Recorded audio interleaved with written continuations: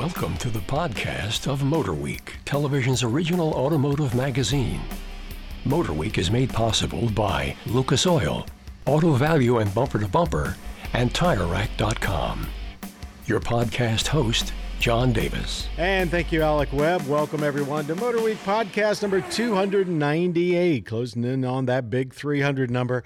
I'm John Davis. Joining me for this very special podcast is Alex Kellum, Jessica Ray, and our special guest, Joe Ligo.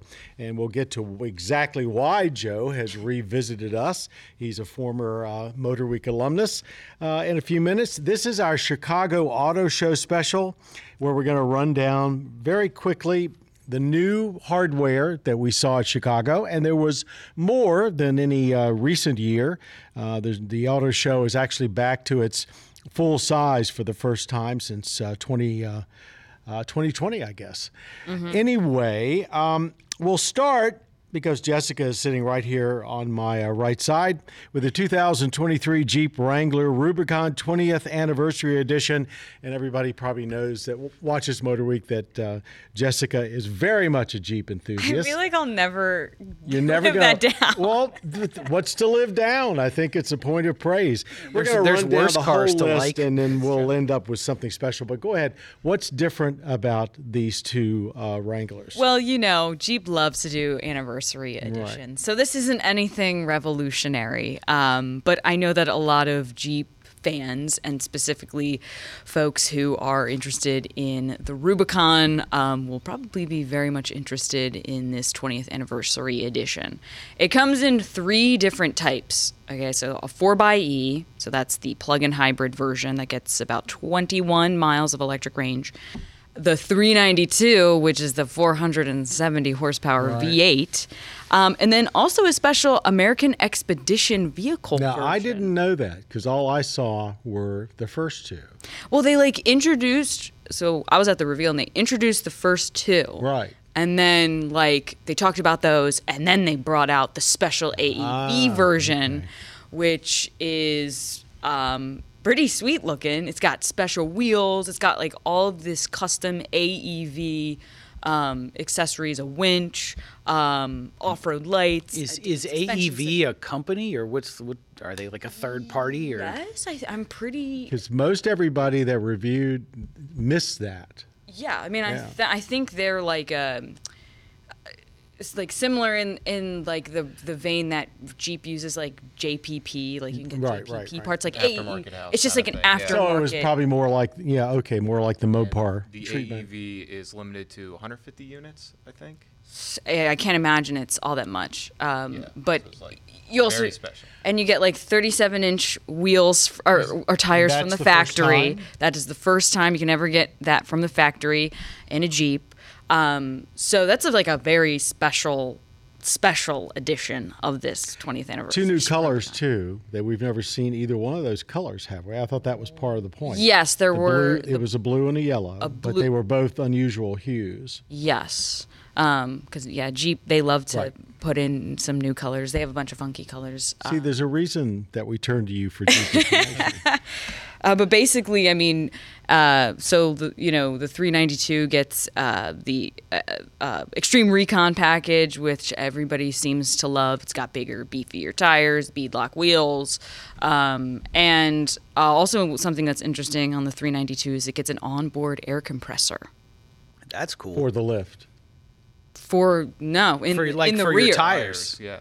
Oh, just for the tires. No, not just for the tires. But just for anything. You can put any kind of. It's an inflator. It's an onboard. Well, I mean, they call it an air compressor. Well, it means use it for various things. Bikes. It's you open up the tailgate and it's back there. Now, I would take that to mean that it actually takes power from the vehicle. In other words, a lot of cars come with air inflators for their tires, no spare tires. So this has got to be more than that.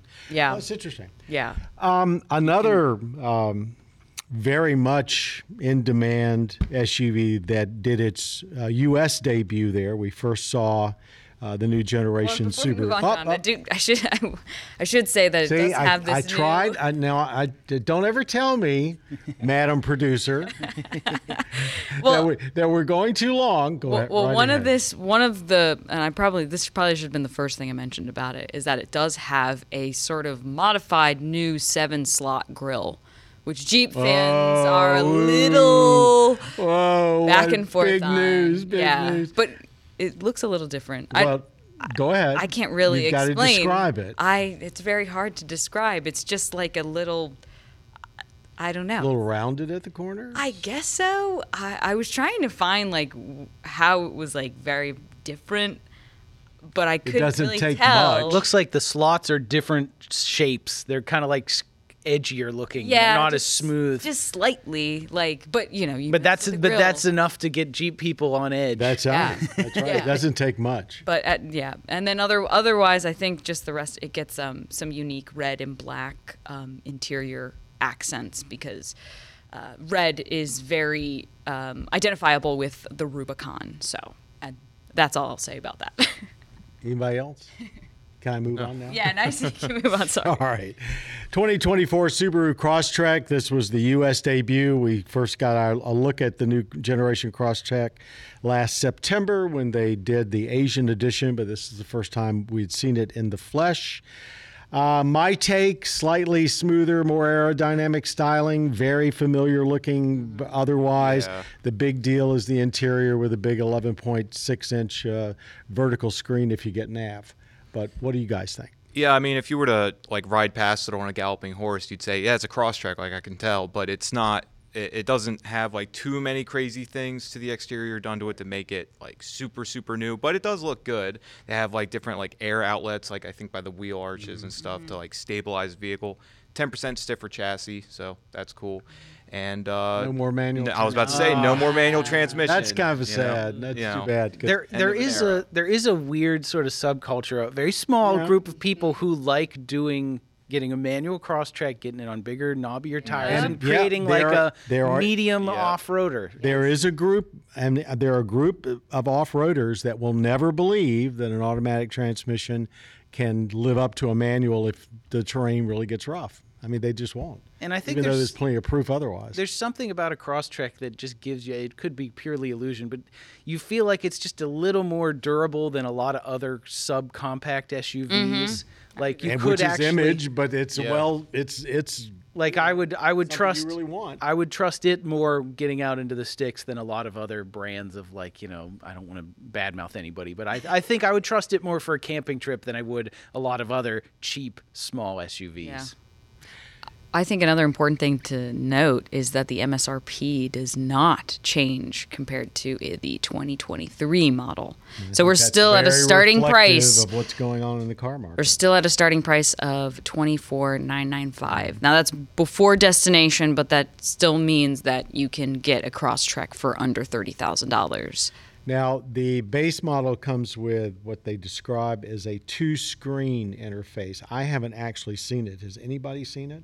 You say the base model? The base model, if you don't order navigation, you get a Right. different center layout, but I'm not quite sure what that looks like. Probably one of those things where there's one screen for the radio and then Yeah. a screen above, which is But your, I'm like, not clear if it's it's in the two- same same It's dimensions. like two 7-inch screens, like think right there in the center stack. And like Joe was saying, it's like one is for like your navigation, your infotainment, like that kind of stuff. But is the it oth- within the same tablet dimensions?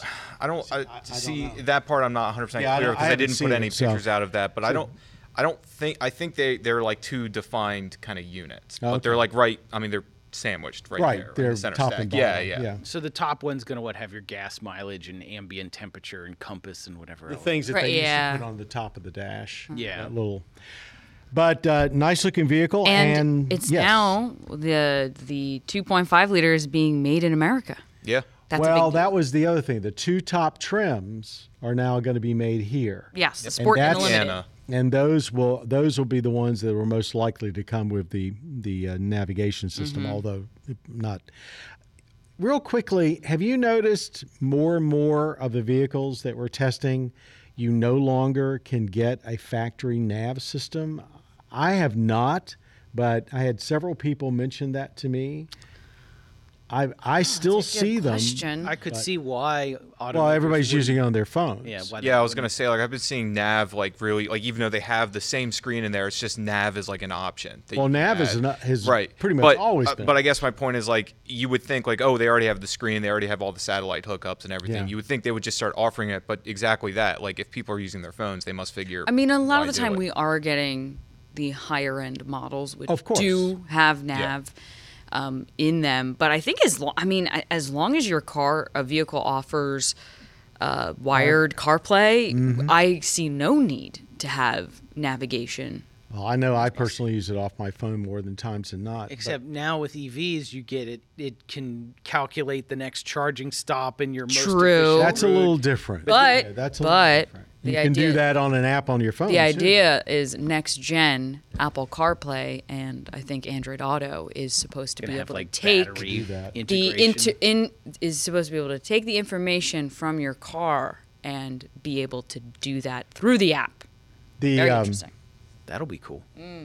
anyway, sometimes you get it, but I don't think you have to have it anymore. I mean, It's not on my necessary. car, I use the one off the phone almost all the times. Okay, let's move on to another made in the USA vehicle. Volkswagen has been making the Volkswagen Atlas and the Atlas Cross Sport, the 3-row and 2-row, in Chattanooga for 3 years. They've sold 650,000 of them, which is really very significant. And they've given them a very substantial reface or refresh for 24. Yes. Exterior, it's mostly about adaptive headlights and some more LEDs.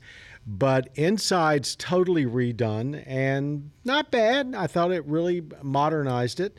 Powertrain now is just one single 4-cylinder, no more VR6. I think that's the last vehicle that was using the VR6 sold here. I believe so. I saw an article that was like, "Goodbye VR6." It's too bad because that was a very torquey little 6-cylinder engine, but it was a narrow angle 6. It was almost like having an inline 6, but not quite.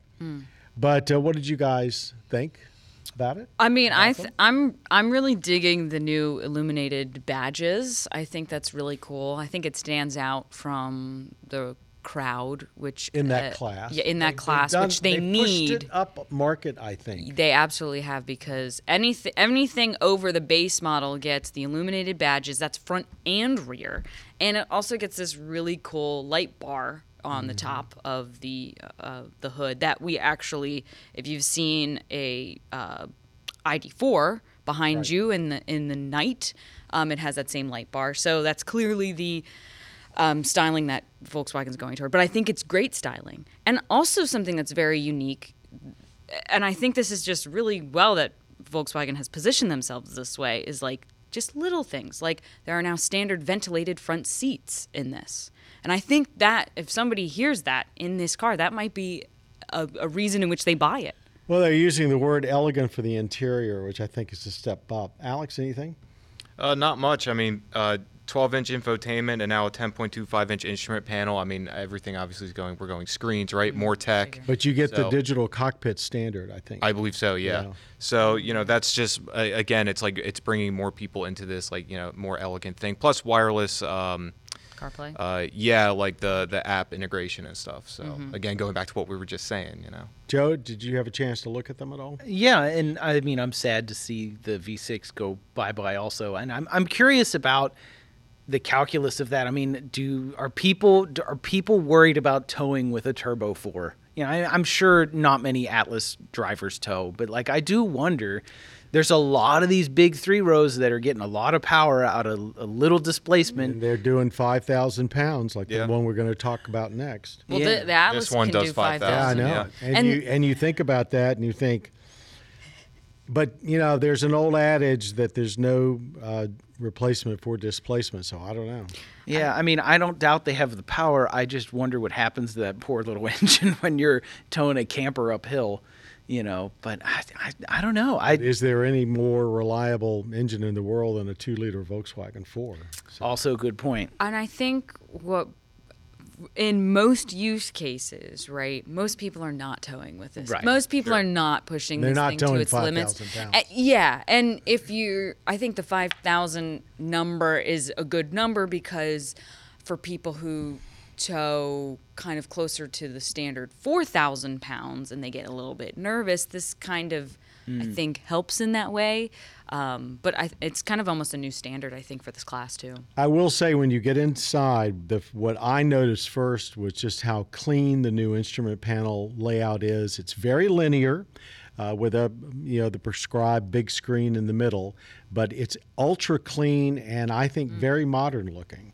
And if you didn't know, if you were, with a new powertrain, new front and rear, new interior, if you didn't know this wasn't an all new vehicle, if you were a buyer, you would think they've redesigned it. They redesigned everything you see and most of everything you touch. So they did a nice job. Now, the biggest single reveal at Chicago, and this was a big deal. Yeah. The 2024 Toyota Grand Highlander, a lengthened version of the Highlander with a true adult size third row, also made in the U.S. What can you folks tell everybody about them? So, I mean, it's out on the exterior. It's not exactly a big surprise. It looks like a bigger Highlander. I think it looks more like a cross. I thought it looks more purposeful, more like a little more Sequoia in the front end. But it's pretty mean looking. Yeah, I mean, it's built on the same platform as both the Sienna and the Highlander, Right. but obviously it's Grander. bigger. It's grander. 6 inches longer. For Yeah. everybody. So it fits right between Highlander and Sequoia. Yeah, and so Toyota's touting this as an adult sized third row. And I tested it out and I'm a little shorter than adult sized, but the consensus to most of the people that I have talked to, and also I've sat in a lot of third rows, it is very spacious. It is a huge step up compared to the standard Highlander, which one of the biggest complaints with the Highlander is the third row, which is really more of a utility third row or for smaller. The legroom more children. than doubles. It goes from 2.5 to 5.1 inches. Would Greg fit? That is. I think Greg would fit. I think he would fit. I fit, and I don't have Greg's height, but I've got more bulk. I thought it was pretty. I thought they did a really good Yeah. job with like where your legs sit. Mm-hmm. Like they fit very nicely underneath the seat second in front row. of you. Yeah, because so many third rows, you have to there's no floor. The floor is so close to the seat bottom. Yes. You have to stick your legs out. Yes. But Yes. it doesn't make you do that. There is a shape for your legs to go down. There's plenty of room for your legs. Yeah, and I think a lot of people think, well, Grand Highlander, what is it? What about the Sequoia, right? But these are two very different vehicles. You've got a Sequoia crossover is versus truck-based. an SUV. Yes, and that's so correct. the advantages, of course, of this one being that it comes with 3 powertrains. Although all 4 cylinders. All of them are 4 cylinders, which we were just talking about Well, big this is vehicle, the trend. 4-cylinder. 3-row crossover, 4-cylinder only. It's not here yet for everybody, but it's coming. Yeah. So you have the 2.4 liter that is just a standard gas. Then you have a 2.5 liter hybrid that Toyota is saying can get us 34 miles per gallon, which I think is probably the biggest deal. But I think other people might think the biggest deal is the new Hybrid Max powertrain that will get you 362 horsepower and I think 400 pound-feet of torque. Yep. So, and that has the 5,000 pounds. Everybody that's not familiar with the Hybrid Max at Toyota, that is going for power, not additional fuel economy necessarily. I think it's is it any improvement in fuel economy, or do we know? What do you... Is the Over Max the over the gas regular only. hybrid? Oh, they didn't give any numbers for... I think in one other vehicle it was like a 1% gain. I want to say the Crown. The Crown.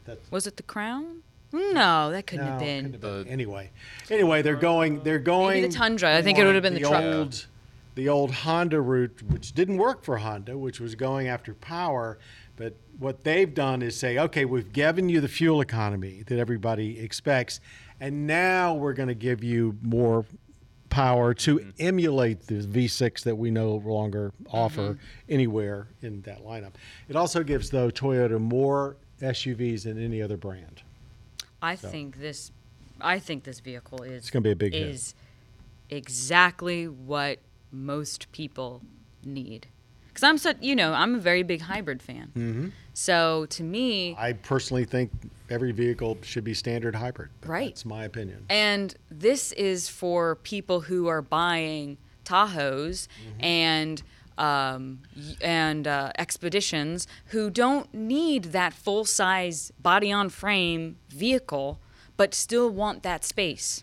Well, it's also for people that are looking at our favorites like the Hyundai Palisade and Kia Telluride, very large 3-row crossovers with V6s that are fabulous vehicles, but basically give you about 25 at most miles per gallon.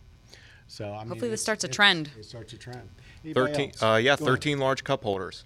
Yeah. That's my favorite statistic. All right. That's my favorite I didn't one. see that. They said it was road trip ready. I was like, prove That it. is. They said 13 large cup holders. I said, all right, you won. That's it. So I did see on Twitter, I don't know if it was Jess or somebody else was talking about, I guess, did they have like video games set up in the back seat? So they screens built a special. So like 500 people are getting a So getting cool. a Nintendo Switch when they buy a Grand Highlander, and so they built this custom Grand Highlander that had like huge stereo system and a huge screen in it. So yeah, I was playing Mario Kart in the third row of the Grand Highlander. Like I remember when in-car DVD players, my parents never bought one, but in-car DVD players and screens in the back of the headrest are really big. And I still see some cars still offer screens for the third rows or whatever. And I wondered, every kid today is glued to an iPad anyways. Why do you need to put screens in the car? We see nothing. Wants to control it. We see none in the Grand Highlander. Toyota isn't even messing with that. They know that. They know that kids have iPads, so they don't need a built-in It's not screen. waste the money because we're not going to sell those units and people aren't going to buy them. Yeah, because you're right. So, but that's cool. So that was just an auto show thing. Then. Yeah, it was wasn't. very That's cool. not a feature you can get at a dealer. Unfortunately not. Okay. We are now we've got one more reveal from Chicago, but we'll get to after the reason our Joe Ligo is our special guest is here. Joe, for how many years did you work at Motor Week? About 4. About 4 years. And during that period, Joe was our unabashed historian, largely because Joe has a penchant for older vehicles. And he is now an independent filmmaker, if you can use that word, or independent documentarian. And he's working on a 6-part series that hopefully will be coming to public television and streaming in the fall of 2024. It's the story of American Motors Corporation, what we always knew as AMC. And Joe, I'm going to kind of let you take it from there. Tell us what your documentary is about. Give us an idea of the scope and what the point of view that you're taking with it. Sure. Well, thanks for having me on to talk about this. Yes, so some friends and I are working on a documentary called The Last Independent Automaker, and it's the story of American Motors Corporation. And the term independent was used in the automotive press during the 50s and 60s to refer to any American company that was not GM, Ford, or Chrysler. Right. So Studebaker, Packard, American Motors, Hudson Nash, all that stuff. So The Last Independent Automaker is the story of AMC from around the time the company was created in 1954 through the merger of Hudson and Nash, two smaller companies, all the way to 1987, which, I'm going to spoil the ending. They get bought out by Chrysler in 1987. And so through that 30-some year period of the 50s, 60s, 70s, and 80s, as you know, the U.S. auto industry went through enormous changes. And this is the story of how this little company weathers that storm and the highs and lows. Including buying Jeep. Yes, including... that was probably the single most pivotal thing that the company ever did. Absolutely. In 1969, 1970, they bought Jeep Corporation from Kaiser Industries for a song. I mean, it was like hard. It was like $10 million cash and then some stock finagling, exchanging stock for equity and stuff like that. And of course, Jeep, American Motors took Jeep from being a, 40,000 units a year company to a, 200,000 unit a year company. Really? Now it's like they invented the compact 4-door, or should say 5-door SUV. Yeah, so Jeep, Jess will be happy to know, Jeep is a big part of that story, but certainly not the only part, because there's lots of time before that purchase where, we're talking about American Motors struggling to survive in the 50s and 60s and, the muscle car era, and then what we call the malaise or the emissions era of the 70s and, the foreign invasion. And so there's so many different moving parts, and I think it's really fun to go through history and look at how we got to where we are today and how much of the past influences that. But the historic names, just run down some of them. I mean, everybody remembers, of course, the Nash Ramblers, but Ramblers continue, but all those other great names. Right. Good and bad. Yes, names like, Marlin or, Javelin, AMX, Gremlin, Hornet, Pacer, Eagle. It's funny, yes, Pacer. We were talking about the Subaru Crosstrek literally runs the exact same playbook as the AMC Eagle. Take an existing car, don't change any of the body panels. Take a passenger car. Take a passenger car. Don't change any of the body panels. Lift it 2 inches and add fender flares. It really was the first crossover SUV. Yes. And so, the AMC Eagle was the same thing. They took a car they had no money. They took a car that already existed, lifted it, added four-wheel drive and fender flares, and it was a new car. It was a new product, a new class. While everybody likes to look down their nose at the Pacer, the original Pacer was supposed to have, of course, a Wankel engine in it and was designed around that.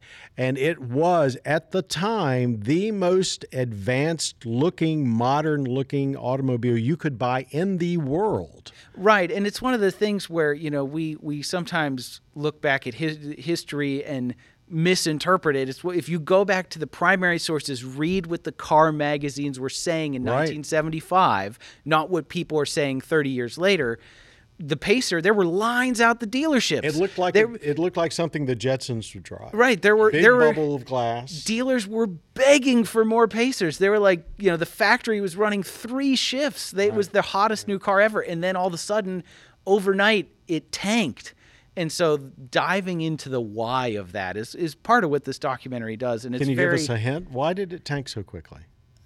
Obviously, not having the Wankel engine played a big part. They had to compromise a lot of the design. They stuffed a 6-cylinder engine in it, and you could not get to the spark plugs on the last 2 rear cylinders. Yes, you had to remove the cowl to get in to change the spark plugs. I know, because it's a disaster. Well, I had experience with that. And, gas mileage played a big role. The car was a lot heavier than the original design because they had to engineer safety stuff and rollover requirements and door panels.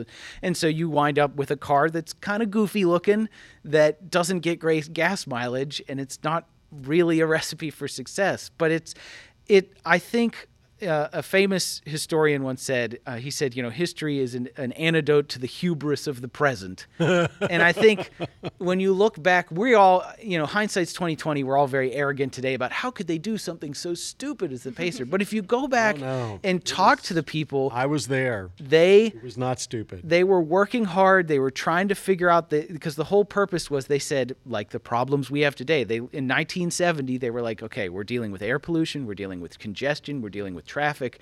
What is the car of the future that is going to be small, that's going to be safe, that's going to be easy to see out of? If you're looking at a Chevy Impala and you're looking at, a highway that's 4 lanes of Impalas bumper to bumper, you think, well, what if we shrink that footprint, give them the same interior room, smaller exterior, better gas mileage, more visibility? They thought this through, and they were wrong, but it's still fun to see what the thought process was. They weren't a bunch of, as Bob Lutz once referred to AMC, he said, they're not a bunch of brain-dead idiots. No, and it was true. They weren't. With that said, and I don't remember the specifics, but it may have been the Pacer. When the Pacer came out, it was at the Detroit Auto Show, and whoever was in charge of GM at that time, this is the way I remember the story, was there looking at it. Opened the door, took one look at the door, closed the door, and as he walked away, he pulled over some of his staff and said, why can't we do a door that's that thin? Because it was, at those times, if you opened the door of any American car, it was almost like it was a foot thick. Yeah. And the Pacer was much thinner. Now, I believe that story, the guts of that story is true. But, AMC often didn't have the testing facilities that everyone else had. Which led to some of their quality problems. But you've got dozens and dozens of interviews in this from folks that this is not just your opinion. You've backed it up with an incredible array of ex-AMC folks. Right. So my goal is to have none of my opinion in this and to let them tell their story, which is hard. But yes, we've interviewed probably over 35 people, and that includes everyone from folks who worked on the assembly line, putting hubcaps on, all the way up to 2 former CEOs of the company. Right. And so we're really trying to get the full picture of this, which is something it's really hard to get in the automotive industry because if the company's still around, they're very protective. But since AMC's gone, there's no PR person watching over my shoulder. There's no archivist telling me they won't give me these photos. It's a dead company, and so we have a lot more freedom, and I think people are a lot more willing to be interviewed because they're not afraid of losing their pension over something they say about the company. And so we, obviously back in that era, the management ranks of the automobile companies are overwhelmingly white and male, but the factory side of it was very much a melting pot of a reflection of America. I mean, you had European immigrants, you had African Americans who had traveled, during the Great Migration north to work in the factories and, build a new life in the north. You had women, a lot of women worked in the plant. We tend to think of the stereotype of like working in a car factory is a man's job. It's not. There were a lot of women we interviewed who worked on the line side by side with men, and it was because these were good paying jobs that built a community. And building a car back then was hard work. Oh, yeah. It's not like today where no it's all robots to help you around. You know, somebody was like, my job was to put lift gates on, on Pacers for 8 hours a day, and they weighed 200 pounds. And there were 2 of us, and we had to lift it into position and put the bolts in, and you do that for 8 hours every day. Well, I'm go ahead, Jay. No, I was just saying that's. I couldn't imagine doing that. I think it's a fascinating story. We have Motor Week's been around long enough. We remember many years we would be at the You've AMC actually reviewed new headquarters. AMCs, right? Absolutely, and we Which would shows go up there. it wasn't that long ago that this company existed. We tend to think of it as an old story. No, but no. this is Southfield, recent. Michigan, their headquarters there, big AMs, American Motors on the top of the building. They had a huge field out back. We'd go there every summer and test all their new products. It wasn't that long ago. It's kind of crazy, because like you mentioned some of the nameplates, right? Like like the Hornet, right? Right, it's coming back. Coming back. So, and of course, Jeep being, who would have ever fathomed that Jeep would be what it is today? No. But I think that's the essence of obviously that's what Chrysler saw in them, but I think that the fact that the story of AMC to me really continues to live on through the success of Jeep, I think. Well, and I have to thank Motor Week, of course, for letting us use some of your archive footage. When the series comes out, if you watch, you'll see clips of vintage Motor Week and vintage John Davis driving around. Very vintage. Different With AMCs. Hair. And we interviewed you a modern interview with you reflecting back on it, and the late Pat Goss was also interviewed, so we were glad to have a chance to talk to him as well. Well, keep us up to date on his progress, and when the show is ready to air, we'll have you back on to kind of give us a preview of it. Absolutely, and there's a trailer on YouTube. If you search The Last Independent Automaker, you can find us, and then we have a Facebook page as well. So The Last Independent Automaker, Facebook and YouTube. Yep, so you can see our trailer and or just Joe follow us. Ligo. So. Well, I'm on Twitter, but yeah, search our Facebook page is where we update on the progress of the documentary. Anytime we have a cool interview or a cool car that we film, we always post behind the scenes stuff. Thank you, Joe. Thank you. For joining us. Okay, we've got actually 2 more vehicles we want to talk about real quickly. The Chicago Auto Show, everybody knows wants to do electric pickup trucks. And Ram has been a little behind both Ford and Chevrolet and GMC. And they did bring to the Chicago Auto Show the first time the public got a chance to see the 2024 Ram 1500 Revolution Concept EV pickup. It had been shown to the press. However, what no one really expected when we saw it was that almost immediately in the Super Bowl commercial, Ram showed the production model 2024 Ram 1500 Rev, REV. Yeah. Well, No, it was 2 weeks. It wasn't even 2 weeks later after they showed it in Chicago. Well, we first saw it at the Consumer Electronics Show, I Right. believe, which was early January. So you're talking about a month. Right. When This is the Revolution. the You saw the Revolution. saw the Revolution at CES, concept. and they said, "Well, the production." And I have to tell you, if you look at the Revolution, you think, "Really?" Because it looks very stylized. It doesn't look like a Ram. And when they debuted the Revolution concept, they were like, "Oh, we're going to talk about the production one will come in the next few months, not month." I don't know whether that was to throw us off, or if this was just really good timing, or maybe they had a certain reaction to the concept. Because I thought the concept looked great. We talked about it on a It looked previous stylized. podcast. It didn't look They weren't going to hard build it. like a Ram. Yeah. Yeah. It looked, I hate to say it, it looked a little bit like, it put some Honda Ridgeline in there, maybe a little Cybertruck. It didn't look Ram-ish. No. Did you? What was No, your, no. between the two of them, were you surprised? Not really, because when I saw the Revolution, the concept, I looked at it and was like, it's cool. There's some orange lights in there, so that's neat. I like orange. But outside of that, I looked at it and I just thought, they're not going to build this. Like, I just don't think they're going to. If they do, that's cool. But I just don't the think Ram they will. customer, Right. And that's the thing is, like, I'm not really a truck guy. I'm not a Ram guy, so I don't have that same vision. But yeah, when I looked at it, I was like, whatever.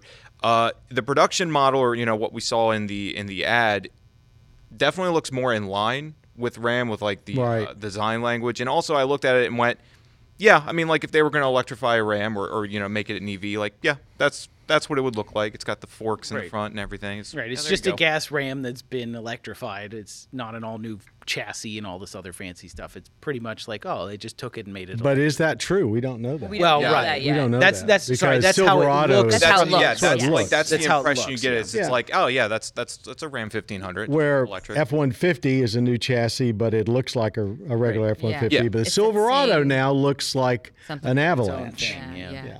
No, I think I like the production version. I think it looks like a Ram. Yeah. People who buy Rams like them because Right. They have they that like look. the styling. We haven't seen the inside of it really though, so I'm excited to kind of see what the interior looks like. Well, but they've already put a big screen in the Ram, so how much different can it be? And one last thing we probably should mention is that while this is going to be like all electric, Ram is looking into a range extender Yeah, model. they teased some kind of. Teased. They won't say what it is. Explain to our audience what our concept of a range extender is. So it's. I probably don't. Have the Well, best it's a way to explain small this. gasoline Yes, engine it's that's a generator. Small, engine that's a generator that charges the battery in Right. a mostly electric vehicle. Yeah. Of concept like the Volt, which was very successful and people really liked. And one of the biggest problems that people have specifically with the larger EVs is that there's an issue with range and charging. And what if I want to go on a road trip? And so I actually like the idea of having a range extender in a vehicle of this size. I think it makes sense for the market at this point in time. I agree. Especially if you're going to be the one a tow, that's going to be the nut that cracks. They're going to crack that towing nut that is so difficult with some of the Lightning and Rivian and stuff, where like once you put a trailer on it, your range goes down to like 90 miles or whatever. Yeah, if there's a range extender in there, and Ram can say, we're the truck, we're the EV you can tow with. Well, they made that very clear that they were going to beat all comers. Yeah, they said they're going to be the new standard pretty much for everything. Really quick, we have two more things to do before we wrap this up. A vehicle that just came on our radar as we were getting ready to record this podcast, sort of snuck in, a refresh of the Buick Encore GX. What do we know? It's got a new badge. It's got the Tri-Shield badge. First new North front end. American. First. I'll just keep talking about the badge now. But it is their first North American vehicle that's got the badge. But yeah, so it's a new front end. That's like the big thing you're going to notice. You look at it, and they described it in all sorts of ways. But I guess the most simple way to put it is it's more modern. I know before the podcast we had kind of likened it a bit to maybe Chevy, a little bit, and I don't. But it does have wanna... that kind of gaping sure, lower lip that's become fairly familiar. Mm-hmm. But they sell a lot of SUVs. Yeah, it's an all SUV brand now. 2 powertrains are available, to my understanding, a 1.2 liter and a 1.3 liter. It kind of threw me for a loop there too. So you get 2 drive systems. You get front-wheel drive standard. There's also all-wheel drive. The all-wheel drive gets a 9-speed automatic. The front-wheel drive gets a CVT, which is easy to make that choice. Yeah. And then I believe it's a model first. It's the and I don't think I can pronounce it right because I'm definitely not a writer. Avenir. That's Hey, look at that. Avenir. I've forgotten whether it's Avenir and Avenir, but go ahead. That's close enough. I got it right. But it gets the high end. It's getting This is going to be its first time like on this model, to my understanding. So yeah, it's got all the. That's their peak trim level. Yeah, they were saying that on other models that have this trim, like they've been selling a lot. I believe it. People really enjoy it. Shocker. So Now there has been in the past an Encore and an Encore GX. Mm-hmm. So what we don't know, I guess, is whether they're doing normal Encore, where the normal Encore, which is a slightly different vehicle. I always thought that the GX was the GX is a little smaller, quirkier, a little quirkier. But they are totally different. Yeah. Like vehicles. It's different. not a trim level. It's a different body panels. It is. Which I always get. I don't know. I get frustrated when companies do that. It's very confusing. You imagine how the have buyers a Bronco and a Bronco Sport. And gosh, that kind of thing. Yeah. That could lead into our rant and rave. And I'm just going to go to you for that. No, that wasn't the thing I was going to rant about. Does anybody have a rant and rave? And Joe looks like he's got his hand up already. Joe's got something. Well, the sub naming and sub brands in Bronco Sport, and they're 2 different vehicles, and then trying to explain that to like your mother-in-law who wants to buy one is frustrating. But no, I don't know. I was thinking about this is it's not nice to revel in other people's misfortune, but I will say, watching the car market change rapidly, especially the used car market with interest rates, I have watched used Tesla prices for like maybe close to 10 years now. And I had never had the courage to like pull the trigger. And of course, you can talk about how financially unwise it is to buy a 10-year-old Model S. But it has been very gratifying to watch people who were trying to flip cars and like sell a 3-year-old Model 3 for above the MSRP when it was new. It's been very gratifying to look at all the Facebook Marketplace posts and watch how they all have a line through the price and then say like minus 5,000, minus 7,000, minus 10,000. Because I think people really in 2021 and early 2022, I think people were really getting greedy, and it was hurting people. 100%. It was hurting regular people who just needed honest transportation. And nobody really needs a Tesla or any kind of luxury car, but I guess you could say I've been raving at how prices are coming down because I think there was a lot of dishonest behavior, especially like 100%. I said, people were buying new cars at MSRP and then flipping them for above They were putting 30,000 miles on them and then flipping them for above MSRP.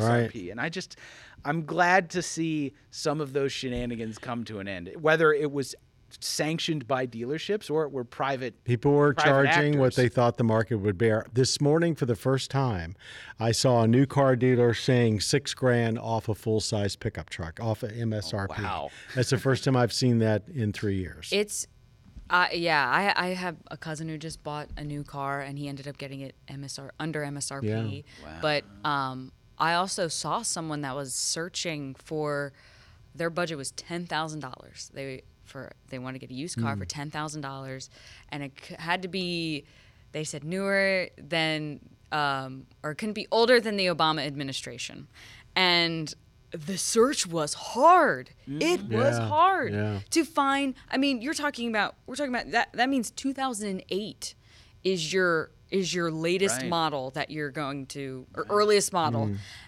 That's 15-year-old car for $10,000 in decent shape. If you would have said that this was something that would happen 5 years ago, I don't think anybody would have believed you. No. But also, like 10 $10,000 is a lot of money for an old car. Like A lot of anyone. people are, and a lot of dealers are still asking unrealistic prices. Yes. Especially individuals. Yeah. Individuals haven't caught up with what's really going on. No, yeah. It's still, people are out of their minds. But like I said, it's been very fun. Because people were doing stuff like, they'd have like a 2018 Model 3 with like 80,000 miles, and they'd want $50,000. I'm like, okay. That's I'm like, okay, buddy. ridiculous. They're like, oh, it's worth it. It has the 3M paint protection armor, and I'm like, that doesn't make it MSRP. Like, so, you see in the forums and on Facebook Marketplace, Craigslist, whatever, the prices are coming down because, the economy's changing. I have no sympathy for people And that try to gouge the market. the supply of vehicles is getting better. It Yep. still depends upon the brand and then And which the model. vehicle. Yeah, the model. But there are new cars that you can buy. All you have to do is just go through, pick a dealer, any dealer, and look at their website and see that market adjustment disappearing rapidly. Yeah, 100%. So, All right, we're going to wrap up our podcast. Thanks to our writer, Alex Kellum, our digital producer, Jessica Ray, who's also the producer of the podcast, and our special guest for the day, Joe Ligo. thank you so again, much. Joe. This was really fun. Thanks, John. And everybody out there, our audio engineer, Austin Harris, has made us sound as good as we can today. And thank you, Austin. Our podcast creator, Bob Mixter, and of course, Jessica here to guide us through. I want to thank all of you for listening to our podcast. If you're wondering what time Motor Week can be seen on your local public television station, go to our website, motorweek.org, click on the tab about the show, then station listings, and enter your zip code for days and times in your area. Or hop over to our cable partner, mavtv.com, for their schedule. You can also stream Motor Week episodes for free on your mobile device or streaming box by downloading the PBS Video app available at your device's app store or streaming channel library. Take a breath, John. All of the individual road tests and feature segments are also available at our youtube.com/MotorWeek site. In other words, everybody, if you've got a screen, you can watch Motor Week. Till next time, I'm John Davis. For all of us, thank you for being a part of Motor Week. You have been listening to the podcast of Motor Week, television's original automotive magazine. Motor Week is made possible by Lucas Oil, Auto Value and Bumper to Bumper, and TireRack.com.